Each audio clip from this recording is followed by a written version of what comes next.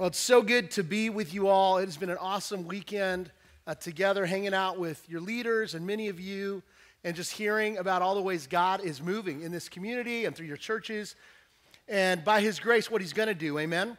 What He's going to do in the future. Now, here's where I got to start. How many of you are Kansas City Chiefs fans? Okay, really? Okay, I was thinking that. Be a little loud. How many Kansas City Chiefs fans?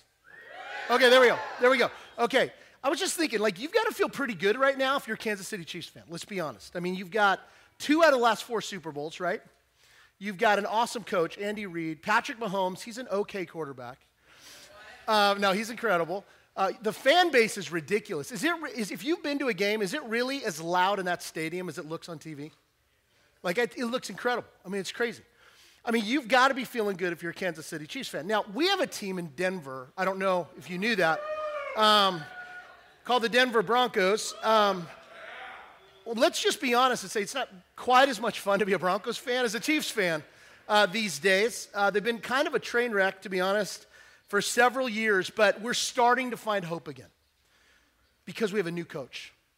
We say that every 2 years, by the way. But we have a coach by the name of Sean Payton. Now, if you don't know who Sean Payton is, he's widely considered one of the best coaches in the NFL. He coached for the New Orleans Saints for years. He won a Super Bowl in 2009, and so we've got some hope. But here's the point why I'm bringing up Sean Payton. One of the things that people both love and hate about Sean Payton is that he is a straight shooter. You know these kinds of people. I mean, he tells it like it is. And as he's come to lead the Broncos, you listen to any press conference, I mean, he is brutally honest about all the things that are wrong with the organization that need to be changed in order for the Broncos. I love the sound of crying babies, just so you know. I love it. I love it. But just for Broncos to maybe have a shot at the Super Bowl again. Now, here's the thing. There are a lot of Broncos fans who are I don't know if I like this guy because he's kind of stepping on our toes, right, about the Broncos. But the reality is, does it help anybody at this point, if you're a Broncos fan, to pretend like our Broncos are really good? It doesn't help anybody. We're living in la-la land. And so I think what Sean Payton understands is, and this is true in anything, the number one job of a leader is to name reality, to just name reality. And he's come in and he's naming reality about the Broncos and what needs to happen if we're going to turn this thing around. Now, why am I saying all this?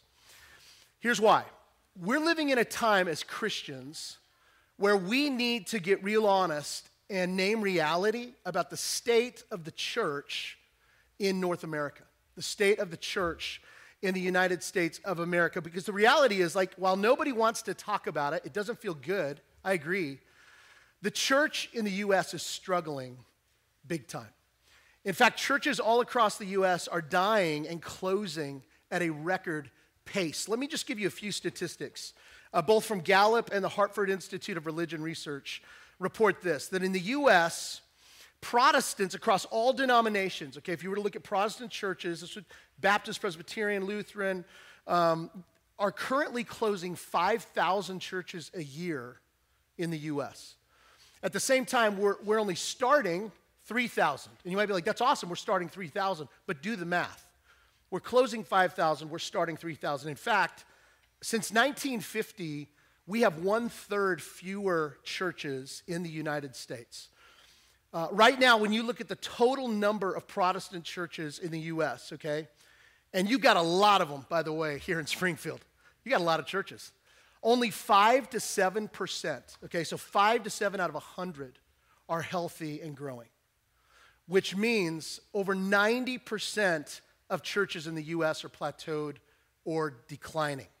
And sadly, many of these, unless something radical happens in the next 1 to 2 years, they're going to close their doors for good within 2 years. Now, within our own Southern Baptist Convention, so all our churches here are part of the Southern Baptist Convention. We have 47,000 churches. We're the largest Protestant denomination in the United States. Only around 10 to 15, we're a little bit better, but not much. About 10 to 15% of our churches are healthy and growing churches, which means 85 to 90% of our SBC churches are plateaued or declining. In fact, let me just say this. While our denomination is doing really, really good work, and they are, in planting new churches aggressively, and the work of replanting dying churches is growing all the time. We're so thankful for that. Here's just the hard reality. We are closing 16 churches a week in the United States. So just think about that. Like this morning, there are 16 churches with probably 10 to 20 people who love their church. They love each other the way you love each other. Many of them have been part of churches for 50, 60 years, and they've run out of money, they've run out of steam, and they just can't keep going. And today's going to be the last day they meet, and that church will be closed. Many of them will be stripped down, and apartment complexes will go up, and we lose a gospel presence. But here's the thing. Next week, there's going to be another 16. And then the following another week, there's another 16. Now, I say that should break our hearts, shouldn't it? Like as the body of Christ, that should break our hearts. Now listen, you can hear these stats and get really discouraged really fast until you remember who our God is, amen? Until you remember who our God is, that our God is a God of new life. Our God loves to bring the dead back to life, amen? Just like he brought you back to life from the dead if you're in Christ this morning. This is what he's about. He loves to show his strength in the midst of our weakness. He's a God of revitalization. He's a God of renewal in our own hearts, but also in our churches too. And here's the thing. One of the keys, the absolute keys to seeing the Lord bring new life to churches is getting a fresh vision for radical partnership between churches. Partnership between healthy churches and unhealthy churches. Partnership between large churches and small churches. Partnership between churches that share the same heart and the same passion to reach the lost and to make disciples. Partnership between churches that truly believe we're way better together than we are apart. And that quite frankly, we can do far more together as bodies of Christ than we can alone. And so if churches like ours, if we're going to experience the power of this kind of intentional partnership with other churches, there are two key questions that we have to ask and answer. And this is what I want to focus on in our time together this morning. Okay, let me just tell you what they are. The first question is this: why should churches partner together? I want to dig into that a little bit. Why should churches partner together? Because if you're not convinced it's that important, you'll never do it as a church. You just won't. The second question follows it, and it's this: what does healthy church partnership take? What does it take if we're actually going to lean into this as believers, as churches, whether you're in Denver, you're in Springfield, wherever you are? And so what I want to offer here are 5 reasons why partnership between churches is so important. And the first reason is this: partnership is biblical. In this room, we love the Bible, amen? We believe it's the Word of God. We submit to the Bible as the Word of God. The reality is that church partnership is ultimately God's idea. This is God's idea. And when we go to Scripture, we see this idea of churches and church leaders partnering together all over the place. In fact, let me just give you a few examples. In Philippians, we see the Apostle Paul's deep love. He loves this church in Philippi. Part of the reason he loves it is he planted it.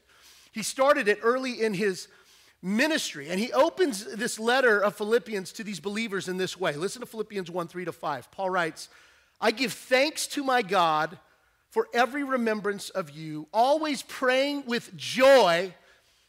He was a joyful guy. When he thought about this church, there was joy. I always pray with joy for all of you in my every prayer because of your partnership in the gospel from the first day until now.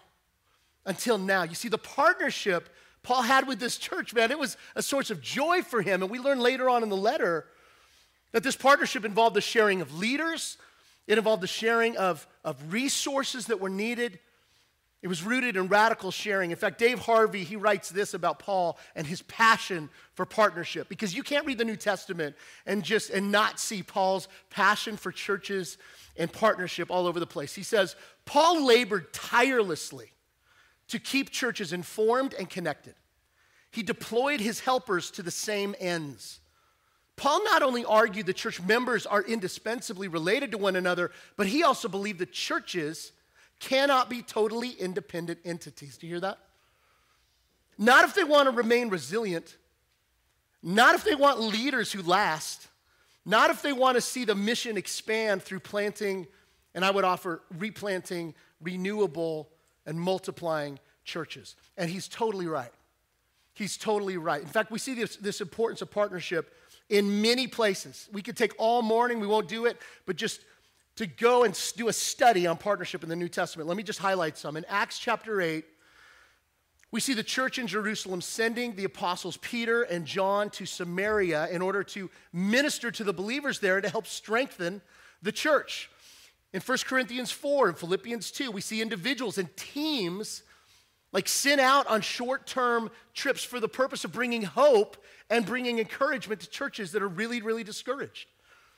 In Acts 11, we see the church in Antioch sending money and sending other resources to help Christians in Judea who were battling a famine. They were experiencing a famine at that time.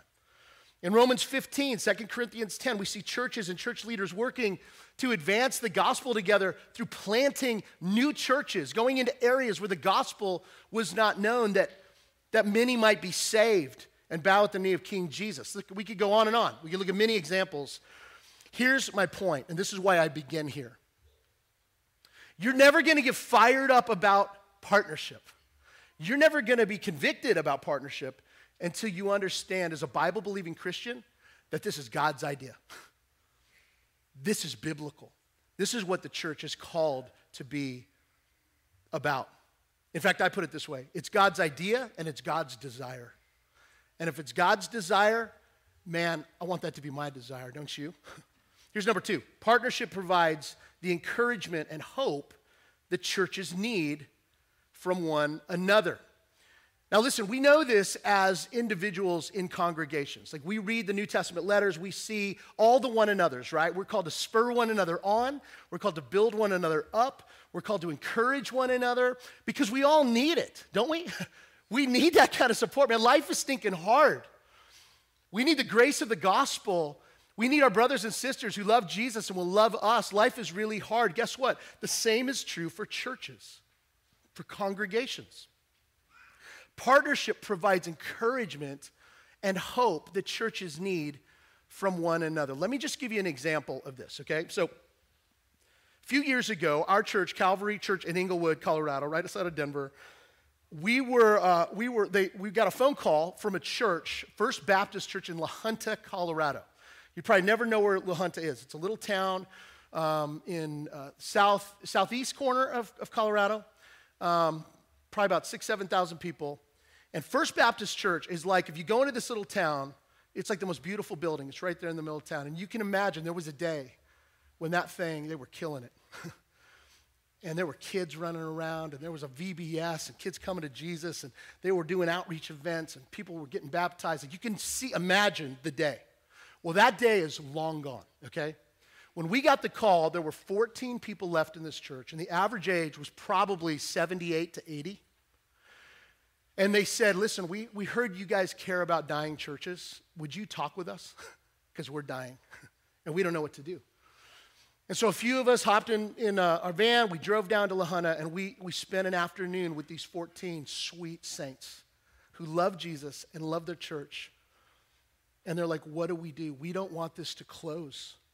We want to reach this community with the good news of the gospel. Can you help us? Well, that began a partnership with our church and this church that we call Replanting, where we were able to come alongside those 14 and together begin to dream about and pray about and move forward into a new season of ministry for this church in this community.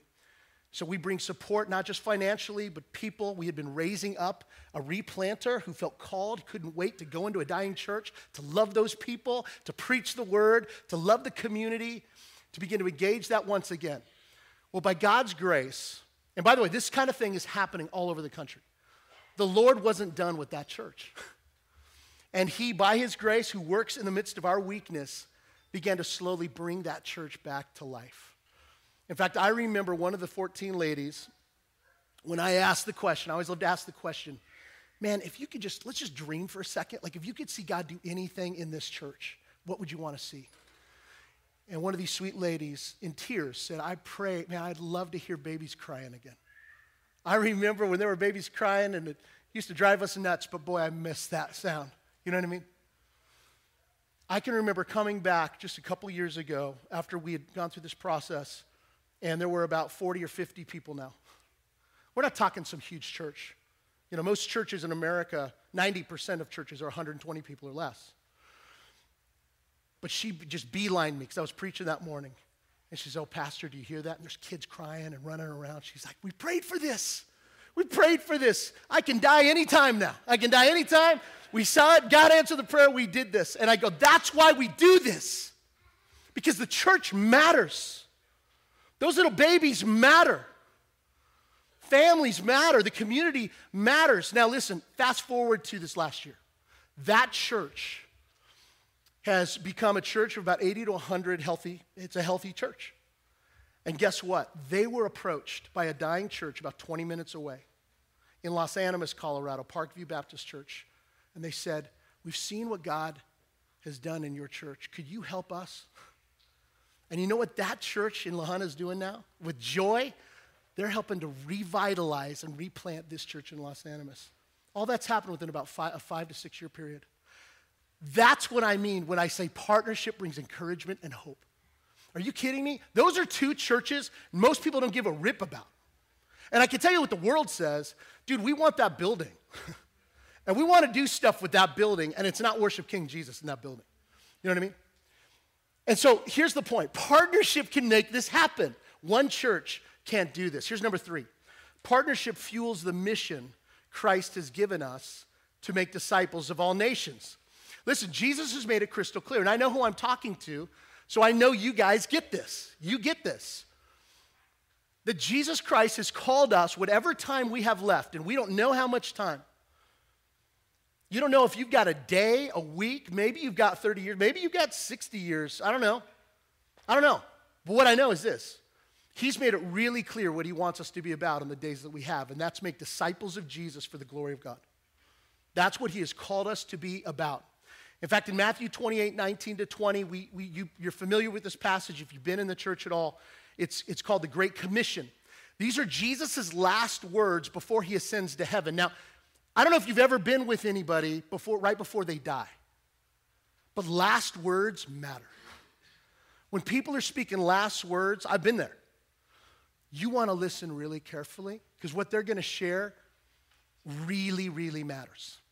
These are Jesus' last words. And what does he say? Of all the things he could say, Matthew 28, 19 to 20, we read this. "Go, therefore, and make disciples of all nations." Everybody say go. Go. Say it louder. Go. Go.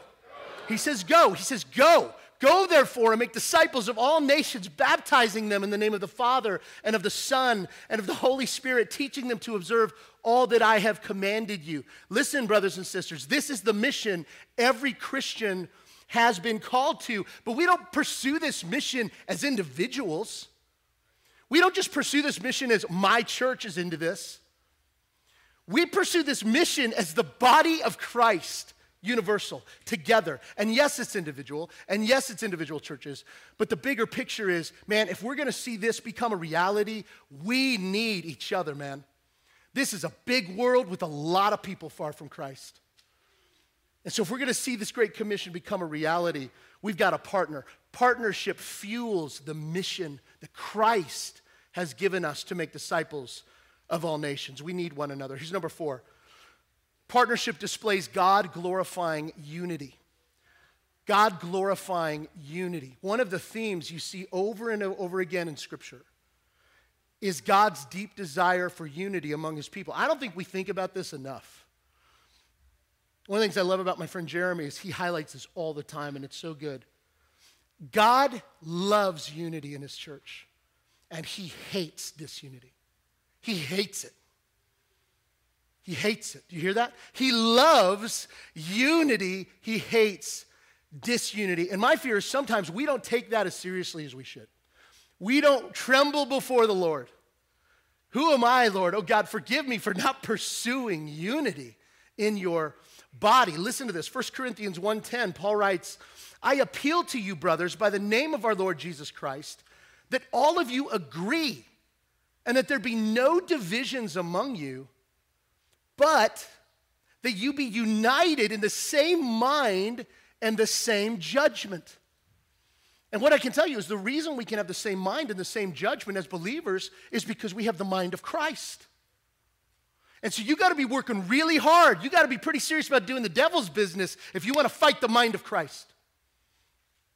We are called to be conformed by the grace of God through the power of the Spirit, be conformed to the image of Jesus. And that is displayed in unity and love for one another as believers. 1 Peter 3:8, amen, brother. And 1 Peter 3:8, all of you have unity of mind, sympathy, brotherly love, a tender heart. Here's what I know about me, man. When my heart's not tender, I'm not pursuing unity. When my heart's not tender and I get selfish, and I could so easily get selfish, I'm thinking about me. I'm not thinking about the body. Peter's saying, look, all of you have unity of mind, sympathy, brotherly love, a tender heart, and a humble mind. A humble mind. Psalm 133:1. Behold, how good and pleasant. There is joy in the psalmist's voice, I promise you. How good and pleasant it is when brothers dwell in unity, exclamation mark. What a joy. You know what I see as I'm just walking around this morning, and I'm seeing people talking and laughing and hugging. I see unity and I see joy in that. And the Lord is so glorified in that. The world thinks it's weird, but guess what? That shouldn't surprise us. There's a supernatural love and unity and joy amongst the believers that is light in a dark world. That's just reality. Jesus' high priestly prayer, John 17, he prayed for unity. The very Son of God prayed for unity, not only for his disciples, but for every one of us who would follow him. Let me just read John 17, 20 and 21. Jesus says, I pray, he's praying, I pray not only for these, the disciples specifically he's talking about among him, he says, but also for those who believe in me through their word, because this gospel would be passed down. May they all be one, as you, Father, are in me and I am in you. May they also be in us. And then check this out. So that the world may believe you have sent me. Like, you catch that? Like, Jesus is saying our unity as Christians is critical to the spread of the gospel that our lost world might come to know and believe in Christ. It is that significant. Friends, when churches partner together with humility and with joy, we display the kind of humility that Jesus prayed for. The kind of unity that God loves, the kind of unity that transforms hearts, the kind of unity that brings him glory. Finally, number 5, a fifth reason why churches should partner together is because, quite frankly, and this isn't an overly spiritual one, and yet I think maybe it's more spiritual than we think, it makes ministry a lot more fun and joy-filled. You know, ministry is hard, and I'm not just talking about pastors here. I'm saying as Christians, we're all called to be ministers of the gospel in different ways. And ministry is really hard. It's really hard in a world that's fallen and broken. Christians can feel alone. What I can tell you is churches feel isolated. And I'll tell you this, man, the joy of the Lord only increases when you get around your brothers and sisters in Christ. And the burden that we carry alone is a little lighter when we get to carry it with brothers and sisters in Christ. Amen? You know that in your own life. But that's at the heart of what we're talking about here. I'll tell you this, just from my own experience, I was thinking about this. I've been blessed by the Lord to serve in pastoral ministry for about 25 years in different churches. What I can tell you with all genuine integrity is I've never had more joy and more fun. And I say fun, I mean fun. Than the ministry that I'm doing right now. And here's why I can tell you I think the biggest reason is for that. Is because of the incredible churches made up of amazing brothers and sisters in Christ, like you guys, that our church gets to partner with like week in and week out. Not only in Colorado, but around the U.S. and the world. There's something about it, man. There's something about it. We're doing this together. We're not alone. And that joy that comes from partnership, we need that. We need that. And I think God wants to give it to us. So just by way of review, okay, so let's look at these 5 reasons why. Why should churches partner together? Let me review. Partnership is biblical, first and foremost. It provides the encouragement and hope that churches need from one another. It fuels the mission Christ has given us to make disciples of all nations. Partnership displays God-glorifying unity. And number 5, partnership helps to make ministry a lot more fun and joy-filled. Now, great. I'm not done yet. That's just the first part of this. You may read that and go, cool, I'm convinced. That makes sense. Those are good arguments. But I don't think Jesus is really interested in us in just agreeing that it's important. I think it starts there. But the second question that I offered earlier that I bring up again is, okay, well then what does healthy church partnership actually take? That's a different question. Why is it important? Well, we've just talked about some of the reasons why it's so important. But what does it actually take to do it? To see this live out? So it's not just theory, but it's actually our experience as Christians and churches. Listen, there are many things that healthy church partnerships take. Again, we could look at a lot of things, but I think there are 4 that are right at the top. And I would say these are 4 essentials. If these 4 things aren't in place in our hearts and in our churches, partnership is just not going to happen the way God desires it to happen. So let's go through these. Number 1, shared conviction. Shared conviction. Now, here's what I mean when I'm saying shared conviction, specifically here. What I'm saying is we have to be convicted by the Spirit of God that church partnership matters to God and therefore matters to us. And I mentioned this earlier, and it's just true. Most churches aren't really pumped about partnership. It almost feels like, yeah, I guess we have to because the Bible says something about that. The only way you're going to get pumped about it, and I believe begin to see fruit that only can be explained by the power of the Spirit, is if you are convicted, like we have to do this. We have to do this. And what I believe is once you are convicted, you have to do this, it becomes a joy to do it. And here's why conviction is so important. And this is true with anything in the Christian life.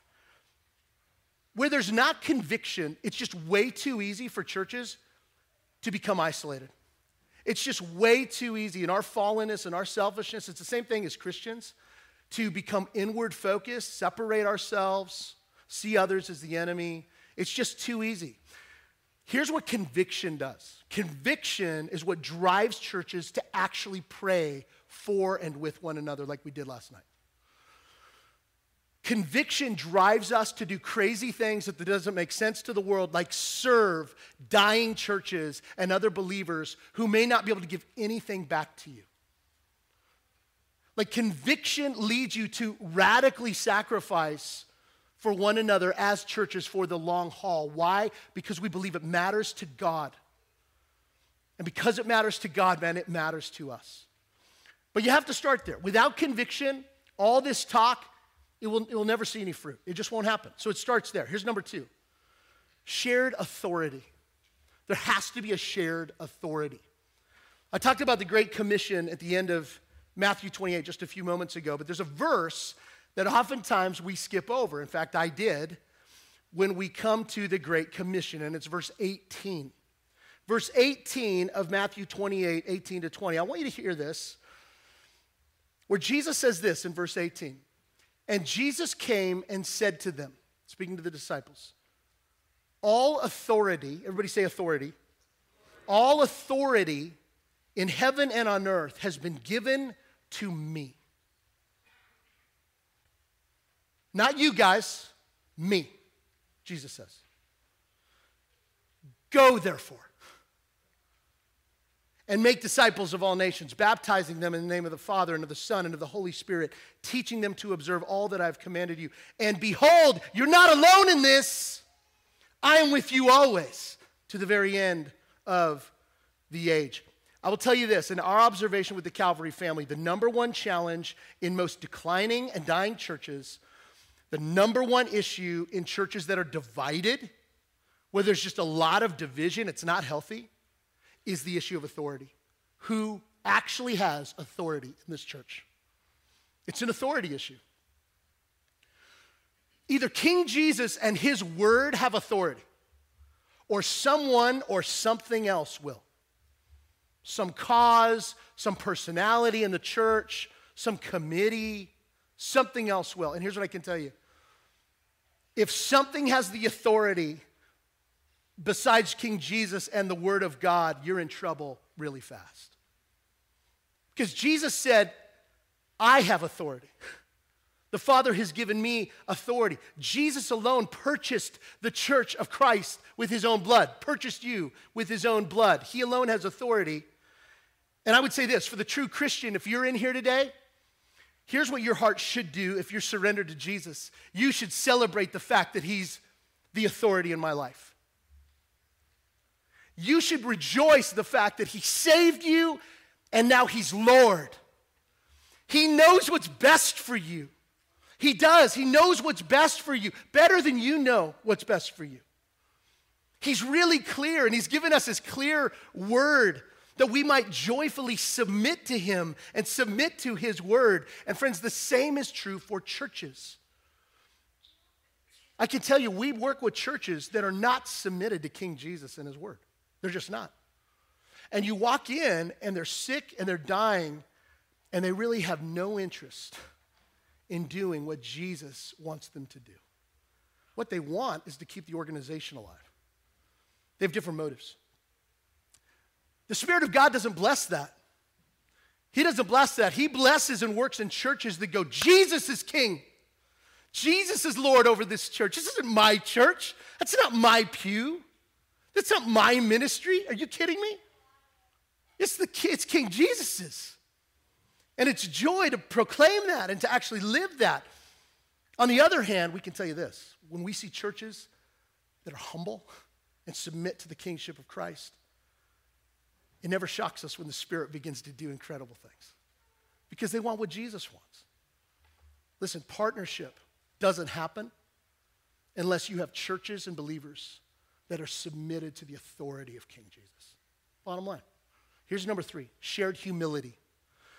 Shared humility. This is so important.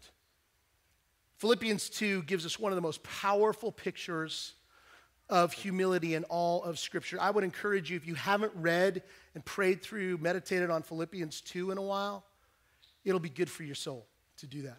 It'll be convicting and it'll be encouraging, but it'll take your eyes back to Jesus and the heart of Jesus. In verses 3 and 4 of Philippians 2, the Apostle Paul says this. He says that Christ followers should do nothing. Like, listen to this. Do nothing from selfish ambition or conceit, but in humility count others more significant than yourselves. And then he says this, and this is so hard for us in our pride and our ego. It's like, I don't want to do this. He says, let each of you look not only to his own interests, but also to the interests of others. This kind of humility, friends, is absolutely critical, again, not only for our lives as Christians, but for our churches as we think through working together in partnership, looking out for the needs, think about this, it's a shift, of other churches. Like you're driving down the street and you start praying, God, at a minimum, I need to be more prayerful for that church. I need to pray for them. Lord, my heart breaks for them. Lord, I wonder if there's ways we can help them. That's a huge shift. It's not just me, and my church. It's about the body. It's looking outward. Humility leads us to care and encourage and love and want to be generous with other churches. And that's Christ-like humility. That's the fruit of that. Now, here's the flip side of that I just have to name. I don't want to be Captain Negative here, but I just got to name it. There is nothing more disheartening and more common, I would say, you could see, than the opposite of this. And that is churches and church pastors that see each other as competition. They see each other as a threat to their little kingdom. Friends, you know what? The source of that is not Jesus, it's the devil. It's Satan himself.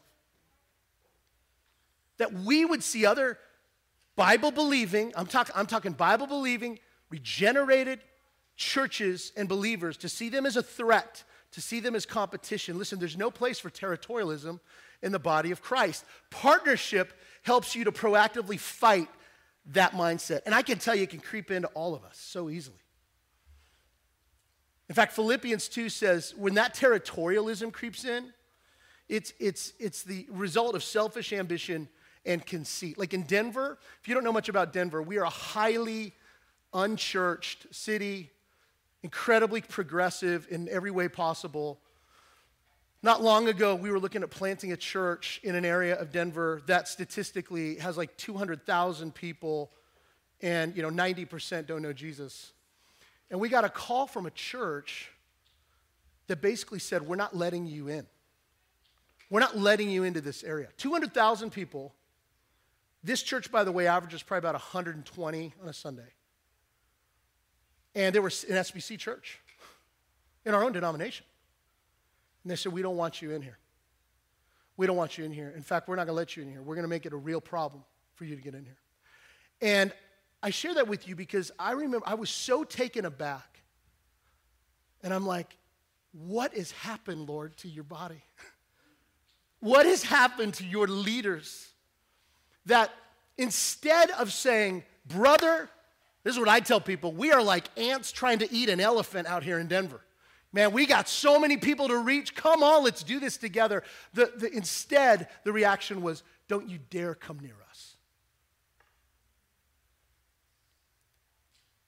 The Way Church, Redeemer Church, you have to fight that tooth and nail. You've got to set an example for Springfield.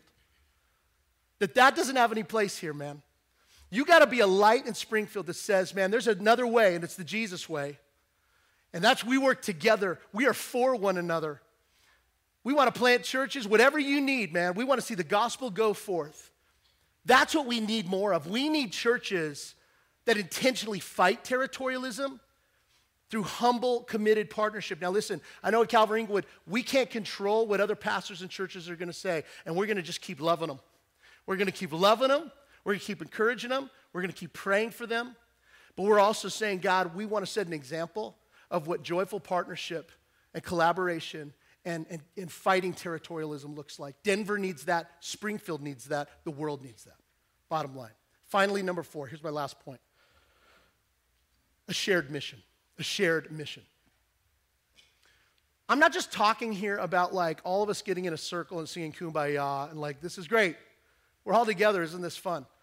No, partnership ultimately leads to the mission that Jesus gave us. Like there's a mission. We're headed somewhere. Does that make sense? We've got to do something. And what I would say is partnership is what fuels that mission.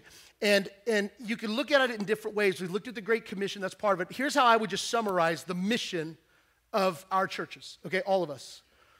It's to make joyful, passionate disciples of Jesus through healthy, biblical, mission-minded churches for the glory of God. That's what we are called to be about as believers. That's what the church is called to be about. And what I know is, if there's not clarity on this mission, we'll get off track and we'll make 100 other things the mission. We'll make the wrong things the mission. We'll be about this cause or this whatever, and we'll get off track in a hurry. We've got to stay so crystal clear on what the mission is to make joyful, passionate disciples of Jesus through healthy, biblical, mission-minded churches for the glory of God. That's what the New Testament teaches. And that's what we're called to be about, and that's what we are to partner together to pursue. Listen, as churches, guys, we are better together. We just are. We're better together. And I hope you're beginning to see that. I hope you already believe that. This is the way God has designed the church to function together, the larger body of Christ. I want you to just imagine for a second what God could do through churches that partner like this. I mean, it's fun to start dreaming about what God could do in a million different ways. Shared conviction, shared authority, shared humility, shared mission. Can you imagine what God could do through churches like, can you imagine what he could do in Springfield? What God could do for his glory. What he could do in Denver, what he could do around the world. Churches, this is what I would say. The good news in all of this, and this is where I want to land the plane. Don't check out quite yet. The good news in all of this is that we could never pull this thing off. Everything I've said, we can't do. Let's pray. It's like, no. Everything I've said, we can't do. But Christ can. Christ can through you and you and you. He can through our churches. Christ can. Christ wants to. So it begins dying so that he might bring us back to life and love through us and partner through us and be humble through us. That's what we're talking about. That's what Paul means when he says, what does he say in Galatians 2:20? I've been crucified with Christ, and I no longer live, but what? Christ lives in me. This is the good news of the gospel. Listen, he's not just saying, go do this. He's saying, I'm going to give you everything you need to accomplish this mission that I'm sending you out to do. But it begins by dying to yourself, surrendering to Christ, abiding in Christ, trusting in his Holy Spirit to do what only he can do. The Lord Jesus promises to be with us. He promises to empower this. He promises that we as churches, these are the 4 words I kept thinking about all week, what he wants to see happen through us as we humbly submit to him is Christ exalting, God glorifying, disciple making, church multiplying partnership until he returns. Glory. What a Savior, amen? What a Savior. What a mission that we've been called to. And in a few minutes, we're going to be going to the Lord's Supper. As we come to the Lord's Supper today, we look at our sin and we name our sin and we remember the cross of Christ and we remember the gospel, but we also remember today, Lord Jesus, you've saved me for a mission. You've saved me to do something, and you give me the power to do something. And at the heart of that is to partner with other believers you have saved to take your message and your fame to the ends of the earth. Amen? Let's pray. Lord, you are a wonderful Savior, Lord. You are our King. You are our authority. We declare it together right now. And so, Lord, we pray even now that you would do in us what only you can do. Lord, we know that as people, and I put myself at the front of the line, I'm a sinner. I'm selfish. There's so many ways that the old man creeps in, and yet my hope is the fact that I know you have saved me, redeemed me, and you're sanctifying me. And Lord, I pray this for all my brothers and sisters in this room. God, would you continue your work of sanctification? We know you will. But as part of that, would you soften our hearts and help us fall more in love, not only with one another as brothers and sisters in this room, but fall more in love with the body of Christ globally, fall more in love with other churches, and be willing to do whatever it takes to link arms for the sake of your mission. We pray this in Jesus' name. Amen.